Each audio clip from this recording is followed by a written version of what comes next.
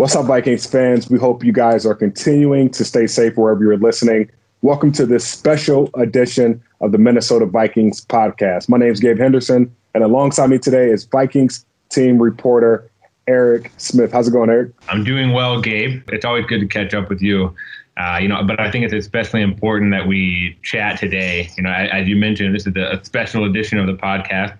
Hopefully it's an educational experience for all of us. For sure. As we all wish we could be cheering and talking football right now, we cannot move on to such a thing without discussing the current events going on in this country. Later in the show, we'll be joined by co-defensive coordinator Andre Patterson, running back Ameer Abdullah, and wide receiver Adam Thielen. But before we get to them, Eric and we just want to open up a dialogue between us. Eric, there's been a major issue that has been recurring for over 400 years and is now the primary topic of discussion all over the world, but more importantly, here in America. That issue is racism. Obviously, recent calls to end systemic racism have stemmed from the death of George Floyd, which happened this past Memorial Day, May 25th, around 8:15 p.m. Cell phone footage captured in which we all witnessed another senseless killing of an unarmed black man due to the hands, well, in this case, the knee of law enforcement. The victim, like I said before, his name was George Floyd. And similar to myself, he was born in North Carolina, about 45 minutes from where I grew up. He'd been a Minnesota resident since 2014. Before we all watched his life get taken away from him here in the city of Minneapolis. The nature in which he perished sparked ostentatious cries all over the world, including all 50 U.S. states. For over 2 weeks following this egregious incident, the world already engulfed in anxiety and fear due to the ongoing pandemic. They erupted with ongoing protests to vocalize their frustrations for social justice in the African-American community. During these past few days, there have been a ton of public outcry from companies there, and businesses to denounce racism, including here within the Vikings organization. The public unrest, which has sparked much needed tough conversations like the one we're going to have today between respective counterparts about how we can find solutions in America that has been occurring right here in America since 1619, over 400 years. Eric, as tough as it has been to stay off of social media, there was a quote that I read earlier today. It says, "This is not just a moment. This is a movement." We're coming up on 58 years since the MLK I Have a Dream speech in Washington, D.C. And now, in my opinion, where I believe these conversations are long overdue, I'm just happy that we're starting to see some type of progress. We're having these conversations. And my question for you, since I know a lot of people know I haven't moved to the Minneapolis area yet. All I've been seeing and all I've known is from what I've seen on TV and what I've heard. But being in Minneapolis, what has it been for you as a white male being in Minneapolis and witnessing and just feeling the city during this tough time? Yeah, it's been tough. It's been emotional. I feel like the feelings haven't left me in the last 2+ weeks about what happened to George Floyd. I don't know how you can't be affected by George Floyd's death, and not be moved to do something. That area in Minneapolis at 38th in Chicago, that's part of South Minneapolis that I kind of go around sometimes. I think one thing to note is, I've been around that area, but I've never felt in danger. And that's because I'm white, and that's just the plain, simple truth. I'm white and I don't feel threatened when I get pulled over by the police or go for a jog or walk my dog. Just simple acts that the people do every day. Some people get treated differently just because of how they look. Speaking from my experiences within the team, within the Vikings organization over the past few weeks, I can say that there are plenty of passionate people within the organization that want to see change and want to be a part of that change. I think listening is something that we all need to do, especially white people, probably mostly white people. Something that I've heard a lot, from you and the conversations we've had and from other people is Black people have been trying to speak up for years and years and years. And in my opinion, it's time for white people such as myself, to speak up for them and be an ally in that. You and I both work for the Vikings. I think we're very blessed and fortunate to have these jobs that we have, and we take a lot of pride in that. And I take pride in what the Wilk family has been doing of late. They just announced that they're creating a $5 million donation for social justice causes across the country, including here in Minneapolis. The players kind of came together over the last few weeks. There's going to be a scholarship in George Floyd's name to show the impact that his death has had here in the community. But I want to circle back to you for a second. You mentioned that, George Floyd was born in North Carolina and ended up moving here to Minneapolis. That's no different than kind of the journey that you're on, and you're, like you said, you're not here yet. You're moving to Minneapolis soon, because of the pandemic. You haven't moved here yet. Well, I know this is a difficult and emotional topic for you, being a black man, but, why is it important for you to talk about George Floyd, and what have your emotions kind of been like over the last few weeks? I've had so many people reach out to me, people that I haven't talked to in years, just because they know I'm moving to the Twin Cities, and I really just can't put my emotions into words yet. This did hit me really hard. I mean, I have a lot of Caucasian friends. I mean, I love people. I think just from all of my coworkers here and my coworkers at my previous job, they can attest that I love people. At the same time, there is a feeling that you get that only so many people know about. When a cop pulls up behind you, it's just a fire in your belly. Or just for another sense, when you walk into a room and you don't see anyone like you. And that's a feeling that it's just indescribable. But at the same time, you know that, hey, it's bigger than this. There's somebody from my neighborhood, somebody from George Floyd's neighborhood that's looking up to us, of a minority, a black kid, or just somebody who doesn't really believe in themselves, and they look up to us as, motivation and an inspiration. Like you said, with the George Floyd killing, it really, it hit me. It hit me like there's a lot of, police brutality in America is not new. And while a lot of, these instances have affected me deeply, this one definitely affected me to another level, just because we have a similar story. Like, he's from North Carolina, not the best area. He moved to Houston to go to high school, and then he was going to Minneapolis to seek for a better life. And I love my life now. I love DC. That's where I am now. But the opportunity in Minneapolis, just like, there's so much excitement behind it, and I'm still excited. I don't want that to be misconstrued. I'm still excited to get up there, but at the same time, it does make you take a step back and say, like, man, like, that could be me. Like, that could be me. I mean, as North Carolinians, when you see somebody in another state, like, you just know, like, okay, you're from North Carolina. Like, all right, like, you just have that connection. And then just when I heard this story, I'm just like, I still can't put it into words. Like, I was hurt. I was emotional. I was frustrated. But at the same time, I was like, all right, like, there's hope in this. You have an opportunity to work for a phenomenal company, but at the same time, you're that inspiration for that next black person that doesn't get the opportunity, that isn't getting the opportunity. So I look at it from, yeah, I am hurt, but it is a way for me to be that positive light and shine that light and say, like, hey, like, you can make it to the NFL. You don't have to play football to make it to the NFL. You can be who you are, where you come from, no matter your religion, no matter your race, no matter you can, whatever you set your dreams to, you can accomplish it. And I'm so thankful to be a part of this organization. Thankful to be talking about this. Thankful to be talking to you right now. And thankful to, more importantly, just be a part of a great team.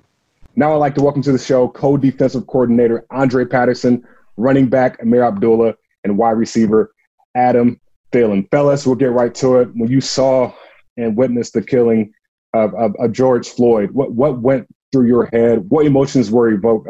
Dre, we'll start with you. Well, obviously it was a sad deal, and I had said earlier, I'm a child of the '60s, so this has been going on for a long time. So it wasn't the first time that this type of thing has happened in my lifetime. But I think the one thing for me that makes this different is that the whole world got to see his life taken away from him. And in the past, it's always been word of mouth, the guy, the person was shot or whatever because he was resisting arrest. And then it becomes, who do you believe? This one's different because everybody got to see it from beginning to end, and they got to see life leave his body. And so that's why it's touched the world, because everyone's got to see that this is real. And it's not whether you believe it or don't believe it. now the whole world knows it's real. So it was sad to see, but I'm hoping with all my heart that this time is going to help us create change, because there's more people on the side of that this is a real problem and that this is a real issue. And when that happens, then now people are able to get together to affect change. Yeah, I would agree with what Coach Patterson just said, man. The unique thing about 2020 is everyone had to slow down with the pandemic and everything, everyone being at home, social distancing, and not being out in public, not being exposed to all the distractions of everyday life. Things that come to the surface that are big tragedies like what happened to George Floyd, everyone can see that. Everyone's watching that because everyone's cooped up in the house, right? And for me, being from Alabama, actually I come from a family that's deeply rooted in the civil rights movement. My father was at the march from Selma to Montgomery for voting rights, and a lot of things that I was brought up to understand I carry with me today. And I live in Atlanta, Georgia. So earlier this year, going through the Ahmaud Arbery situation, and then in the very city that I play for in Minneapolis, seeing George Floyd, it was like a combo punch in my gut where I was like, man, this is unbelievable. But like what Coach Patterson says, I think this moment is a lot different. Just watching the protests unfold, you see people from all spectrums of races involved, people understanding that this is a real issue and we need to be active for change. Yeah, I think, obviously both that was, very well said. I think the first thing I thought of when I saw the video, when I saw it kind of going around was I didn't really have words. I couldn't believe what I was seeing. Number one, I can't believe that there's a person that would do that to someone else, regardless of I wholeheartedly believe this. It doesn't matter where you came from. It doesn't matter what you look like. It doesn't matter what your religious background. It doesn't matter. Everyone knows that was wrong. So it's just tough to see. Honestly, I had to turn my phone off for a couple of days because I couldn't handle seeing that. Yeah, that's kind of what my thoughts were on that. I'll jump in next here with a question for the group. It's not directed at Adam, but Adam and I are the white men on this podcast, and I obviously have not done enough, to speak up about this in the past, and I hope to change that going forward. What can I do? What can people who look like Adam and I do different going forward that we hadn't done before? I would say before you ask someone who's a black friend or a black coworker, how are you doing? How's your heart in those situations? Ask yourself how you feel. Because I see a lot of times the attention is in these situations are directed right back towards the black community. Like, what are you guys going to do? What's going to happen? When we all know this is an American issue. This is a humanity issue. Adam said it best. It doesn't matter what religion, race, or anything. What happened was wrong. And we all should feel a great deal of hurt from what we witnessed happen to George Floyd. And what I would just encourage you guys to do is just take some time to really educate yourself on the injustices, on the oppression that really took place. And maybe not just what was taught in the standard curriculum in school, maybe do a little bit deeper research. I know last spring there was an opportunity funded by the Wolves to take a group to the African American Museum and the Holocaust Museum last year. And that allowed a lot of people who hadn't seen that lineage of history to walk through and see like, wow, this really happened. They did what? They weren't afforded this opportunity. And then you realize like, wait, that's still happening today. And once you take a deeper look into that type of history, then you will have a better premise on, okay, how can I help educate more people around me, I would say, Eric, to answer your question is the number one thing for me and through all my years is being able to listen. I think that's the biggest thing, because usually when you sit down and you have a conversation, it becomes a debate, and you don't want it to become a debate. Instead of you listening to what the person is trying to say to you, you're thinking about how are you going to get your point across. And it's about who's going to flip who. And as long as it stays there, it's never going to get better. It's never going to grow. Okay? So what happens is when you sit down and you actually open up and listen to a person of color, you ended up gaining knowledge, because there's no way that you can experience what that person experienced. And to turn that back around, there's no way that I can experience what you've experienced. So me being able to listen to you and where you're coming from and where your experiences in life has taken you causes me to grow as a person and causes me to be able to handle situations different. Mike Zimmer is my best friend, and we're total opposites, okay? Even bigger than it being white and black, okay? I grew up in the hood. I grew up in a single family home, okay?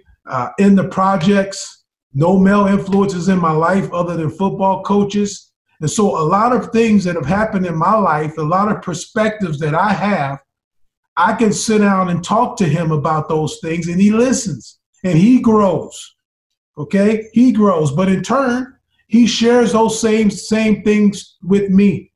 And some of those things from way back when that he talked to me that he went through with his father are things that I use to help raise my son when I finally had a son, because I didn't have a dad. So listening to me is the number one thing, is that if you can take the time to listen, and that'll help us all grow. Adam, when you see something like this, I know it's bigger than white-black thing, but something tragic like this that speaks volume around the world in your home state, being from Minnesota. Do you think it would have affected you differently if it was in another state? Like how did it affect you being in your home state? Yeah, I mean, it's hard to say if it would have affected me differently. Obviously, with everything going on, I think everybody's eyes are open right now, ears are open to what's going on, what's been going on. Like Amir said. That maybe people before had no idea, or maybe they didn't want to know. Yeah, I mean, I guess there is a certain part of me that has affected me a little bit differently, just because, I was born here, I was raised here, I went to college here, I played in the NFL here, I've never left Minnesota. So for something like that to happen, number one is just, like I said before, I just still can't believe it. And then for it to happen in my home state, city, a community, that my wife and I have poured everything that we've had into and love so much, it's disheartening. And definitely opened up my ears. Like Coach said, he hit it on the head. It's like, what a great opportunity right now to just open your ears, listen.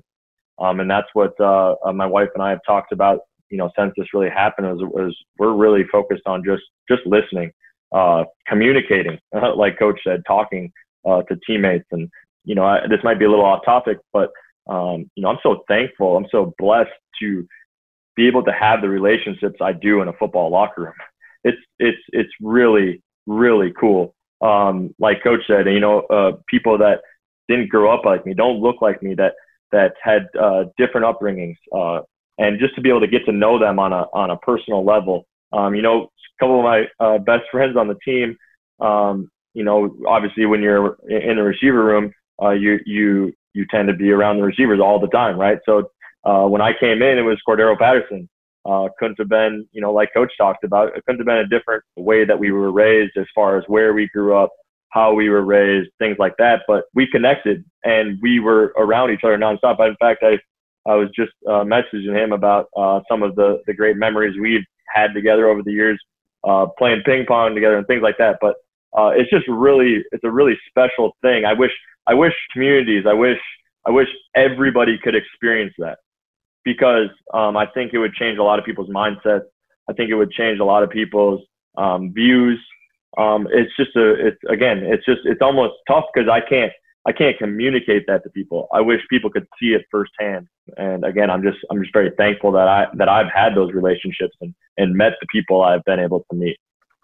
Hey, Gabe, one of the things, because Adam just brought that up, and I know Adam will remember this, but the first year we put the committee together, Adam, was part of the committee group. And one of the first things we did in that committee was just open it up to let guys talk about, their background, where they're from, how they were raised, different experiences that themselves and their families have gone through. And that was one of the best meetings I've ever been through in my coaching career. To see guys open up like that, and it was all different kind of guys in the room. Adam was there, and it was a tremendous experience to be able to be a part of that. And to me, I think that's a big reason why our group grows, and I think that's the reason why our group is so committed to being able to put themselves out there to try to create change in a positive environment in Minneapolis. There's a lot of focus on the NFL. You know, it easily, you know, probably the most popular sport in America, and, you know, certainly up there in the world. And tough conversations need to happen. You know, there's not really any way to kind of sugarcoat, you know, that. What were each of your guys' thoughts on Commissioner Goodell's recent comments in the video, you know, where he admitted that the NFL was wrong, you know, for not listening to players in recent years? He said that the NFL believes Black Lives Matter, and that was sort of a different tone than what we've kind of heard for the last 2 years. What were kind of each of your thoughts on that? I'm the type of person, I try to look at the love in things instead of the lack. I saw a lot of perspectives where people were saying like, oh, now he wants to come out and say things. Well, I'm not going to judge him on the timing. I'm not going to judge America on his timing, because I understand that things don't happen overnight. And I'm just going to take it for where we are right now. A lot of people try to live in the past and in the future too much.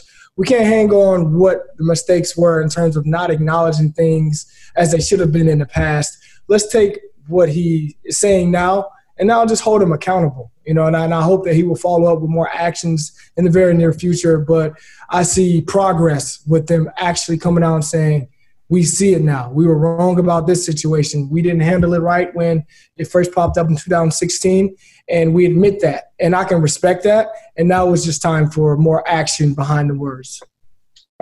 Coach, just being a coach just in general, especially a coach in football, you're a father figure to a lot of players, for players who even already have fathers. But how do you balance coaching and race? I think if you talk to any of my defensive linemen, they'll tell you, you know, the first thing I tell them is, if all I teach you how to do in our meeting rooms is be a better football player, then I'm cheating you. Is if you walk in here and all I teach you how to do is play the run a little bit better, how to rush the passer, and that's all you get from your time around me, then I'm cheating you. Okay, I spend time in my meeting rooms on helping my guys grow. Okay, they come into this league as still young men. Okay, they're still growing, right? Now, even though they come in and they make a lot of money, they're still developing who they are as a man. And so we spend a lot of time in our meetings talking about life in general. You know, guy gets married and he has kids, and maybe he didn't have a dad. Okay, well, how do you handle that? How do you weigh the time you spend at work that it takes to be a great football player, but then being able to come home and making your wife and your children happy? You know, so I spend a lot of time with my guys talking about life, and I tell them all the time, their NFL career is short-lived. Okay, the one thing we all have in common is we all are going to be ex-football players someday. That's a given. Nobody plays this game forever. All right. So the night they played their last high school football game, 90% of the guys that they played with that night became ex-football players that night. When they played their last college football game, 80% of the players they played with that day became ex-football players that the rest of their life that day. Okay? If you're fortunate enough to play 10 years in this league, you're done at 34. So you're going to be an ex-football player way longer than you will ever be a football player. So if being a football player is what validates you, you're fooling yourself. You got to learn how to be a man, because you're going to live as an ex-football player way longer than you will ever live as a football player. For me, it's important for all my guys in the room, whether they're white, black, Hispanic, it doesn't matter, that we work on life skills and not just knowing how to be a great defensive lineman. You know, one thing that Gabe and I have talked about kind of, you know, personally, you know, how do we all become unified in this? You know, I mean, we're all talking about it right now, but how do we make sure that this isn't a conversation that we have this week and next week and that we're having it in years and that change has been made, decades down the road? I think a lot of things in who we are as people externally really shows who we are internally.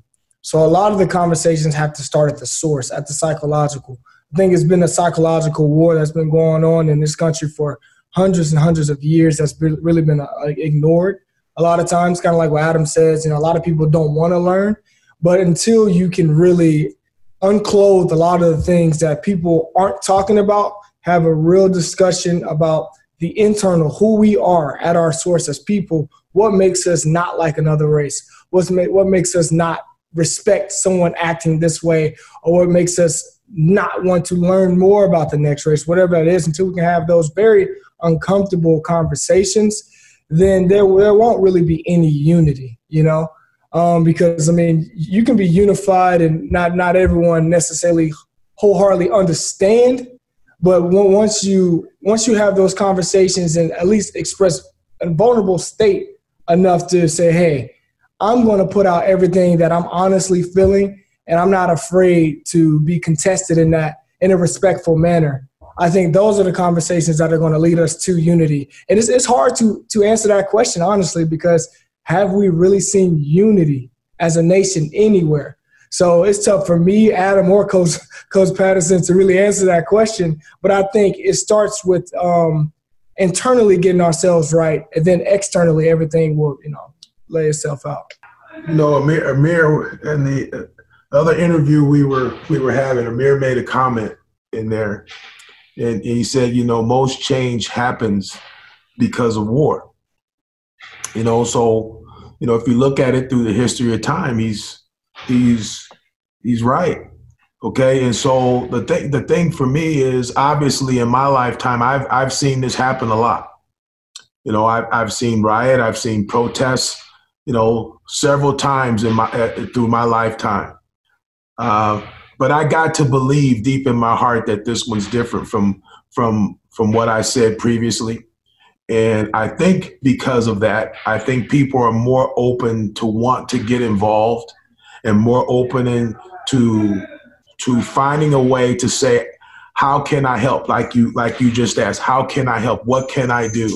And if they're talking to the right people to lead them in the right direction, then I think we have a chance to see positive change happen. And the worst thing that can happen is 3 weeks from now or 4 weeks from now, when it's all kind of died off, that we just sweep it back under the rug and everything just keeps traveling the way that it has. And so that's where I hope that this one's different. For you, Adam, you're heavily involved in the Minnesota community throughout with your Thielen Foundation. You were in the community, hands-on last week at Rudolph's event, in Minneapolis. Do you feel like you have a platform here, along with your teammate, to make a change? That people look up to you, right? Kids look up to you, and fans look up to you, and they look for the Vikings to use their platform. How much do you kind of put that on yourself to help lead the charge a little bit? I tend to lean on my faith, and my wife and I, that's kind of what we lean on to for guidance. And we wholeheartedly believe that we've been put in this situation. We made it to the NFL, right? Like we feel like we're in Minnesota for a reason. Like God put us here for a reason.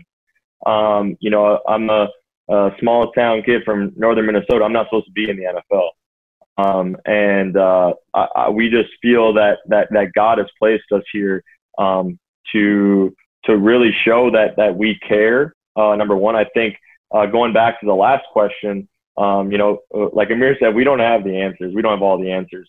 But at the end of the day, I think you have to show, number one, that you care, that you care about this community, that you care about your teammates, that you care about one another. Again, just it doesn't matter what you look like. I care about you. I don't care where you came from. I don't care what you've done in your life. I care about you. I think the next thing is action. You can't just tell someone you care about them. You have to show them that you care about them. And that comes from actions. I think that's why my wife and I and where we've gone with the Thielen Foundation is that we don't want to just throw money at something and just say, hey, we care about you guys. Here's some money. We want to show them. We want to have actions. We want to be around them. We want to go into these schools and see what is going on there. What does it look like? What does it feel like? I told a story in our social justice meeting the other day with a really cool group that we have there about our partnership with the Thielen Foundation and Brooklyn Center High School. How we were able to partner with Adidas and give cleats and athletic shoes to all the sports, all the fall sports. And so it was a really cool moment. Everybody was super gracious, just a really cool event to just be there and see their faces. But that wasn't even the coolest part. The coolest part was we go back 4 months later, and there was a girl that played football, which was really cool. She was awesome. She was super energetic, just a really awesome person. And I go 4 months later to give out awards for the fall sports. And she's there, and she comes up to us right away, gives my wife a hug, and I go, how'd the cleats work out? Like, did they work? Like, did you like them? And she looked at me and she goes, what do you mean? I didn't use those. I got them hanging up in my room. And it just kind of like put a perspective on it that I've never had. So I think it's important to be active and actually being in the community. It's a totally different perspective than just being an outsider looking in. So again, I don't have a lot of answers, but that's just my experience. I do want to just ask this one more question just for the group. As far as action steps, like Adam said, as a company, as a brand, there are action steps that the Minnesota Vikings have been taking for the past couple of years now, and they are going to continue to take them. But personally, what action steps can we continue to take personally, not as just ourselves, but just as people to make sure, like Andre said, this conversation doesn't stop here? Yeah, well, first and foremost, as a Minnesota Vikings organization, there's a scholarship fund that has been created in George Floyd's name, a legacy scholarship. That will be an annual scholarship given out to students in the St. Paul, Minneapolis area. African-American students going to qualify for the scholarship just to carry out the legacy of what George Floyd's impact has now become on this city.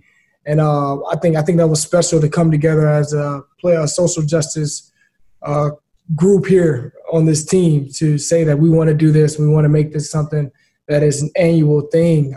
Obviously, more trips. I mentioned what we did last spring, going to D.C., taking a group of kids from the inner city of Minneapolis to go see the Holocaust Museum, the African American Museum, making those groups a little bit more inclusive, white, black, everyone, so everyone can join in that educational process, and really just more conversation, maybe hosting panels where we have people from all walks of the community coming together on the Vikings platform to discuss these issues as raw and authentic as we possibly can to get to that unclothing like I talked about.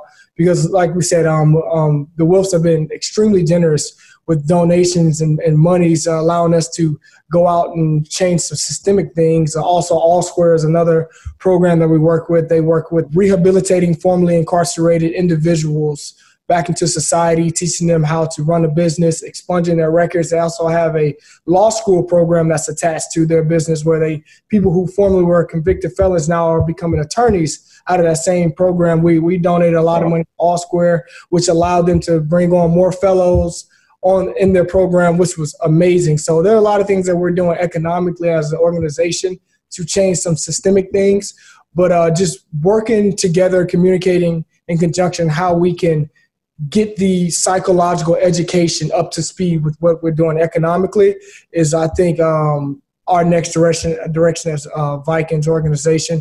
And I couldn't be more proud to be a part of it.